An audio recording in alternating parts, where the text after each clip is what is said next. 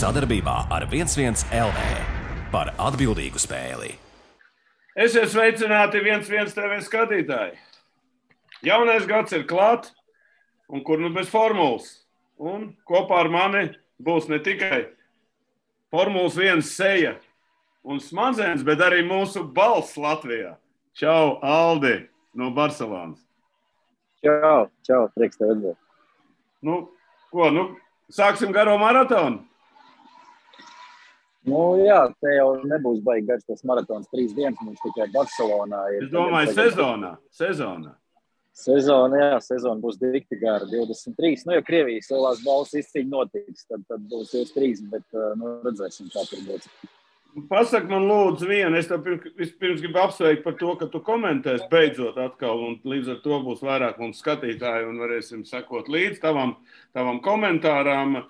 Saki, kurās tu brauks uz visiem vai uz kuriem tu nebrauks, vai uz kuriem tu brauks posmiem? Paldies par apsveikumiem vispirms, bet komentēšana notiks no vietas Rīgā, tāpēc es izmantoju iespēju atbraukt uz testiem.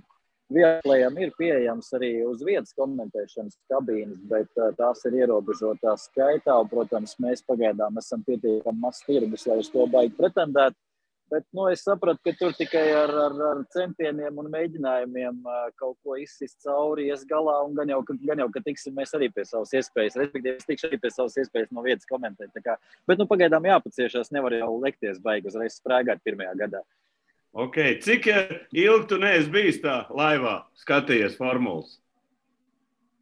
Es biju šeit pat pirms 2 gadiem, Covid es tikai izlaidu, tagad Covid gadu dēļ tām visām problēmām vairāk saistītām ar tām, ka preses centrā nelaid iekšā tik daudz žurnālistus un, protams, pirmos atmet tos, kuriem ir mazāks tirgus. Un, diemžēl, Latvija atkal palika malā, bet šogad, viņi teica, ka šogad mēs ņemam faktiski pilnu atpakaļ. Visi ir vakcinēti, ņemam pilnu preses centru, un preses centrs šeit Barcelonā pilnīgi pilns. Es neesmu redzējis godīgi nevienu gadu tik pilnu preses centru. Kā tu jūties tur? Es ļoti labi, jau saulīti norietējusi, bet es Spānijā jau esmu kādu nedēļu apmēram. Es ļoti labi jūtos, var redzēt, varbūt es esmu nosauļojies, un man ārkārtīgi patīk, ka es esmu aizbeidzis nedaudz no slabdraņa, kas ir Latvijā. Ies uz futbolu vakarā? Es klātienē bet es iešu vakarā uz Barcelonā, uz kādu barčiku. Es vakardien arī skatījos Juventus spēli ar itāļu līdzutējiem kopā, tā kā bija baigi paši. Ok. Ko? Kā tev programma šodien bija pašam? Šodien bija Enjoy programma pilnībā. Es iepriekšējos gados daudz baigi centos izdarīt, sapfotografēt un visur būt klāt. Un es sapratu, ka es nevaru būt viena cilvēka orķestris vakarā, tur galviet tie triņķi. Un es nedaudz laikam vecāks palicis. Es krietni mazāk fotografēju, vairāk baudu, sēdēju trases malā, skatījos mašīnas. Un, vienkārši izbaudīju šodien pa lielam tā. Tev ir plānā kāda intervija no kāda paņemt vai nav? Vai tas ir jāpiesaka? Kā tur tā kārtība? Viena intervijas nav pieejamas arī Covid dēļ, bet mums ir pieejamas intervijas šobrīd, gan grupu intervijas virtuālā portālā speciāli, kas ir izveidots akreditētiem medijiem, kas būs pieejams arī visas sezonas gaitā, kur varēs uzdot savus jautājumus virtuāli. Un šeit ir pārtraukumā arī klātienes preskonferences. Tās gan viņi ir noorganizējuši, tur gan laiž iekšā ierobežot skaitu, bet tur var iet un uzdot savu jautājumu bez problēmām. Tur jau apmēram 4-5 piloti vienlaicīgi un var prasīt, bet tur baigi negrib neviens prasīt, jo skaidrs, ka to visi redz. Mēs, kas te uz vietas esam mēdīji, un, teiksim, uzdot kāds no itāļu mēdījiem angliski jautājumu, es tikpat labi var to pārpublicēt un arī uzrakstīt. Līdz ar to tos labākos jautājumus vienmēr patur virtuālā vidē, jo tur var tā kā mazākā lokā to darīt un to savu informāciju ļoti nedalīt uz visu pasauli. Ļoti interesanti klausies. Tu kādu pazīstam satiki? Jā, protams, man ir daudz kolēģis, kuru attiecības es mēģinu uzturēt, atved viņiem balzāmiņu, atved viņiem šokolādes, jo man kaut kādā veidā tā informācija Kā padomu laikos, balzāmu lieta, vecī, tu esi unikāls. Starp citu, balzām ir tā, ka es sāku vest balzām jau kaut kāds gads apakaļ, bet ļoti reti es varēju uzsēdināt uz balzām, jo viņi nesaprot spāņu, francūžu, nesaprot balzām, jo viņiem nevajag sasildīties, viņiem nav augsts ārā, un līdz ar to pārsvarā tā ir melnā šokolāde kaut kāda Rīgas vai pūras vai kaut kas tam līdzīgs. Nu labi, pāriesim pie lietas, pie pašām formulām. Ko tu varbūt... Tu pirmo reizi ieraudzīji gandrīz visas formulas, ja? Tu kaut ko ieraudzīji tādu, kas kādam ir īpašs, vai, ko tavu acis saka? Pāris lietas bija neglīts ļoti, uzreiz var pateikt, dzīvē izskatījās, es biju pārsteigts, cik neglīts izskatās Haas Indija priekšējais antispāns, jo pirms tam viņš izskatījās ļoti smuki viņiem tajā virtuālā versijā, kas bija jau izplatīta pašā sākumā, bet tā bija virtuālā versija, nebija īsta, un dzīvē ļoti nesmuki izskatās. Man vismaz personīgi nepatika. Savukārt, krāsu ziņā pilnīgi bāls izskatījās Mercedes oranžais, kurš prezentācija iestājas ļoti, ļoti spilgts oranžs un zils. Šeit klātienē saulītē, Barcelonas saulē izskatās tā kā būtu pabalējis, bet es neteiktu, ka ir slikti, ir labi. Un, protams, lielākā ažiotāža šodien bija par Red Bull, jo Red Bull tas sānu pontons, to nebija laikam neviens gaidījis, tik agresīvs izgriezums ir izdevies tikai Adrianam Ņūjiņam, pārējie šobrīd mēģinās acīm redzot to visu, kopēt līdz kaut kādam līmenim un pārbaudīt vismaz, vai tas ir tas virziens, kurā jāiet, jo Red Bulls izskatījās, faktiski no pirmajām minūtēm gatavs, agresīvs, ātrs, tas, ka nav apļu laikos, uz to šobrīd var neskatīties, jo Verstappenam bija jāštancē apļi, un tos viņš arī saštancēja šodien ļoti daudz nobrauc. Kas vēl tev liekas bez Red Bull tā, uz acis, kas liekas tev vēl interesanti? Pirmajā dienā jau, protams, ja te kāds teiks, ka baigi saprot, kas notiksies sezonā, tad viņš melo, tā nav, bet pozitīvi izskatījās gan Ferrari, gan McLaren, jo tur bija tāda sajūta, ka viņi zina, ko viņi dara, viņiem visi sīkumi jau ir salikti, viņi izbrauc trasē, viņi strādā pēc programmas, nekādas raustīšanās kā puņķiem uz drāts, sākot jau no kaut kādu pilnīgi atšķirīgo šo tehnoloģisko ēru, viņi jau visi jau down to business, kā saka angliski, viņiem viss pēc saraksta jau raksta, un galvenais ar pirmajiem apļiem bija viņi ļoti ātri tajās pašos aplaikos, ko uzrādīja gan Mercedes, gan Red Bull, kas tā kā pēdējos gados tomēr ir tas standarts, pēc kā mēs skatāmies, un tā ir baigi pozitīvā zīme. Kādas baumas tu tur dzirdēji kaut kādas? Dzirdēji kaut kādas baumas par komandām iekšēji kaut ko? Jā, kaut kas ir, ne visu var teikt laikam, bet tās tādas lietas, kas līdz galam, nezinu, nav pārbaudīts, un līdz ar to baigi jau tu nevar neko izplatīt. Baigi, es varu izstāstīt, es nezinu, cik tas būs pieklājīgi, bet neviens nav baigi sajūsmā par Hamiltonu šeit nedaudz tādiem izteikumiem preskonferencē. Respektīvi, Hamiltons diezgan izskatās sāk iet politiskajā dzīvē. Formulā 1 sāk, varbūt tā ir viņa nākamā karjera. Ja tā, tad jā, tad viss kārtībā, bet šobrīd viņš kā pilots varbūt izmanto savu balsi ļoti, ļoti spēcīgi ar to, ka viņš grib iejaukties, kādā veidā tiek noteikti arī tiesnešu kārtība, kādā veidā FIA strādā. Es nesaku, ka tas nav jādara, jo FIA mums daudz muļķības ir sadarījuši pēdējos gados vai neizdarības, negluži muļķības, bet neizdarības līdz galam. Un varbūt kādam ir jāiejaucās, bet vai tas palīdzēs vai traucēs viņam braukt to kā pilotam startēt, tas jautājums, ko daudz te uzdod. Jo Hamiltons diezgan daudz sāk runāt un domāt pa ārpus lietām, ārpus mašīnas. Kaut vai par to, ka jābūt FIA ir viens sieviete un viens vīrietis, ne? Kas tad ir tiesne?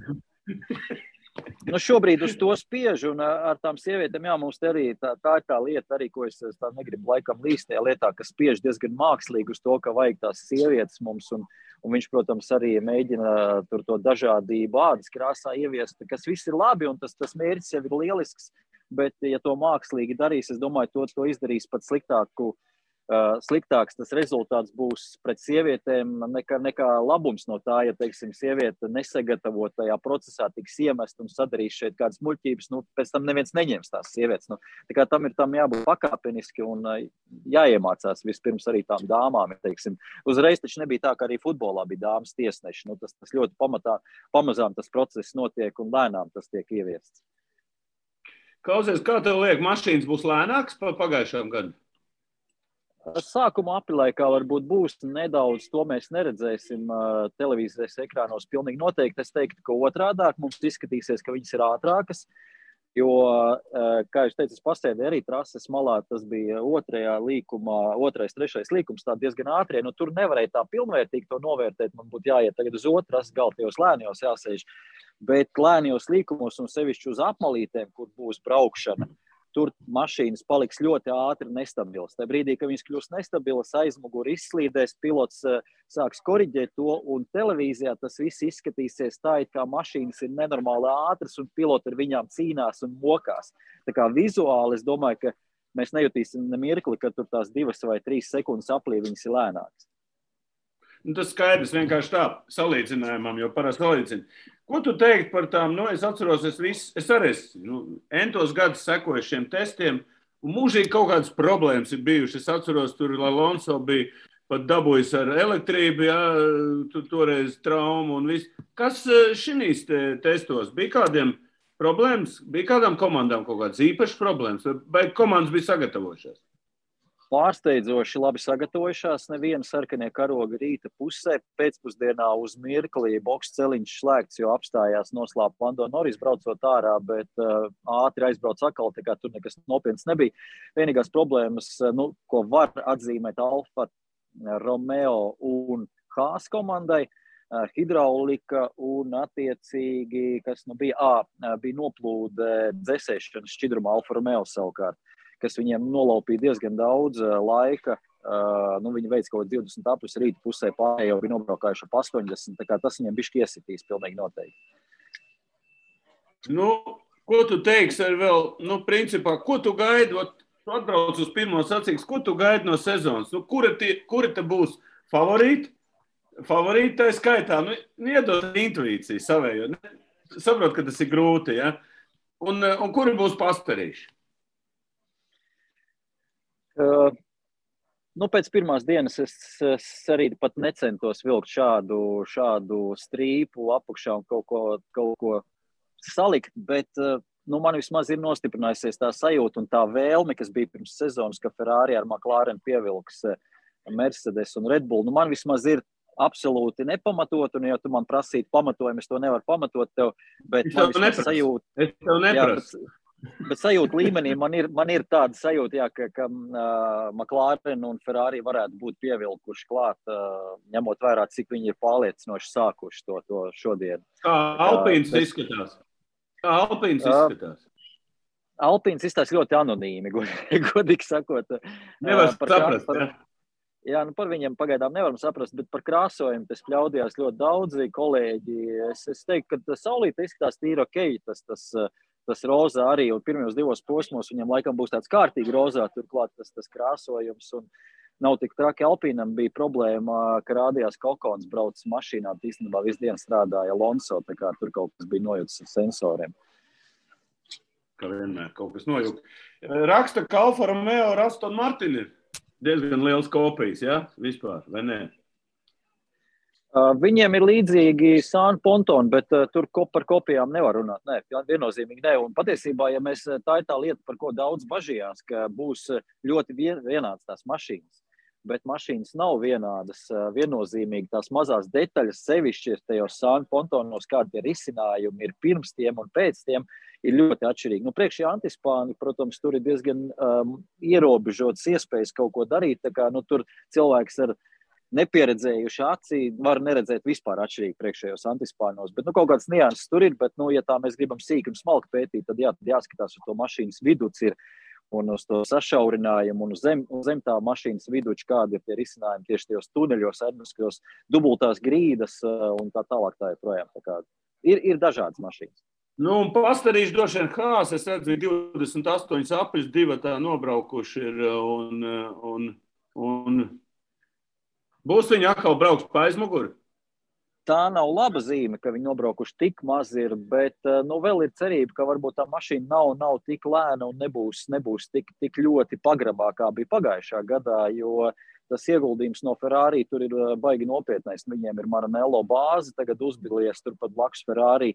Visi Ferrari, ja tā var teikt, liekie darbinieki, kas vairs neiet zem budžeta griestiem, ko Ferrari vairs nevar atļauties, tagad pārkomandēti ir pie Haasa, un tā kā Haas ir ieguvis tādu pamatīgu intelektuālo papildinājumu, ieskaitot Simone Resta, tagad ir tehniskais direktors, un tā ir tā labā zīme, jo no nekurienes jau neizaugs ātra mašīna, un viņi tev neparādīsies tikai tāpēc, ka tev bija laiks ilgi domāt. Ja tev nav smadzenes, tad tu vari domāt, cik ilgi gribi, tev viņi nebūs ātra. Bet tur ir potenciāls teorijā, jā. Nu ko, es domāju, priekš pirmās dienas mums pietiek, jā? Tu noskatīsies 3 dienu testus, un tad jau tev būs kaut kas rokā, čamdāms, varēs jau likt stapks. Ļoti minimāli. Es domāju, ka ļoti minimāli, jo šeit komandas, izņemot tās komandas, kas būs veikuši savu programmu priekšlaicīgi līdz trešdienai un sāks kaut ko darīt no Bahreinas testu jau programmas, tad pārējās uz apļu laikiem vispār nespiedīs. Bet ja Red Bull šitā turpinās pa 130 apļiem dienā, tad viņi pilnīgi noteikti savu Barcelonas programmu būs izpildījuši pēdējā testa dienā šeit, un viņi kaut ko sāks darīt jau no Bahreinas, un tur parādīsies arī apļu laiki. Tā kā, ja tā notiks. Ātrāk pa Bahreinu apļu laiks negaidīt, ja? Nē, tur nav jēgas baigi skatīties. Bet agrāk jau es atceros, kad bija tie testi, jau pēc 3 dienām jau favorīti tika sadalīti jau pa grupiņām. Ja ļoti grib, tad var, bet tas bija laiks, kad mašīna nemainījās fundamentāli, un tad līdz ar to komandas varēja ātrāk jau strādāt, viņam jau tā lielā bāze bija gatava. Tagad lielā bāze nav gatava, pirmajā dienā vienkārši jāstrādā ir uz riepām, uz aerodatu korelāciju, kur vispār nav svarīgi, cik tev tas apļlaiks ir labs vai nav labs. Trešā lieta jāstrādā uz izturību, visas sistēmas tiek notestētas uz izturību. Tā kā, te citu uzdevumu nedaudz. Skaidrs, tad pēc 3 dienām mēs satiksimies, parunāsim par noteikumiem, kas gaida mums un kāda sezona gaida, ja? Un gaidīsim 11. martu, kad vērsies jaunā Netflix sezona, un tad jau mēs tur varēsim izpausties pilnīgi. Paldies, Aldi, ka atradi laiku, un šo sezonu, es domāju, ne šo Barcelonas tavu sezonu, es domāju, visu sezonu mēs mūsu skatītājs priecēsim ar mūsu analīzi, ar uzmanību, jo intriga jau būs, pareizi. Būs intriga. Viennozīmīgi, jā. Un tas ir arī tev laba dāvana, tāpēc, ka tu tik ilgas jau, kā saka, šo formulu esi vadījis, tagad tu varēsi, kā saka, atgriezties vecajos tādīs laikos, kad tu teici, ka tev bija tik daudz tie fani, visādi bija tik daudz sarakstīti. Es domāju, ka mēs ejam uz to, Aldi, kopiem spēkiem. Es domāju, ka jā, viennozīmīgi ļoti liels pacēlums patiesībā interesē Formulā 1 arī Latvijā. Tā kā atgriež daudz tie, kas nav skatījušies kādu brīdi, un tas ir ļoti patīkami dzirdēt. Tā kā mēģināsim viņus izglītot, jo vienmēr ir patīkamāk, interesantāk sekot līdzi, ja tu krietni vairāk par to sporta veidu zini. Ok, tad laimīgi tev nepiecerēs, futbola laikā un nepakaipot. Tā kā es tev saku, jūt līdzi, jo tur ir saulīts silts, un mēs te mocamies tādā briesmīgajā laikā. Tā kā čau līdz tad 25. Ja? Davai. Čau, paldies ar tā. Sadarbībā ar 11 LV par atbildīgu spēli.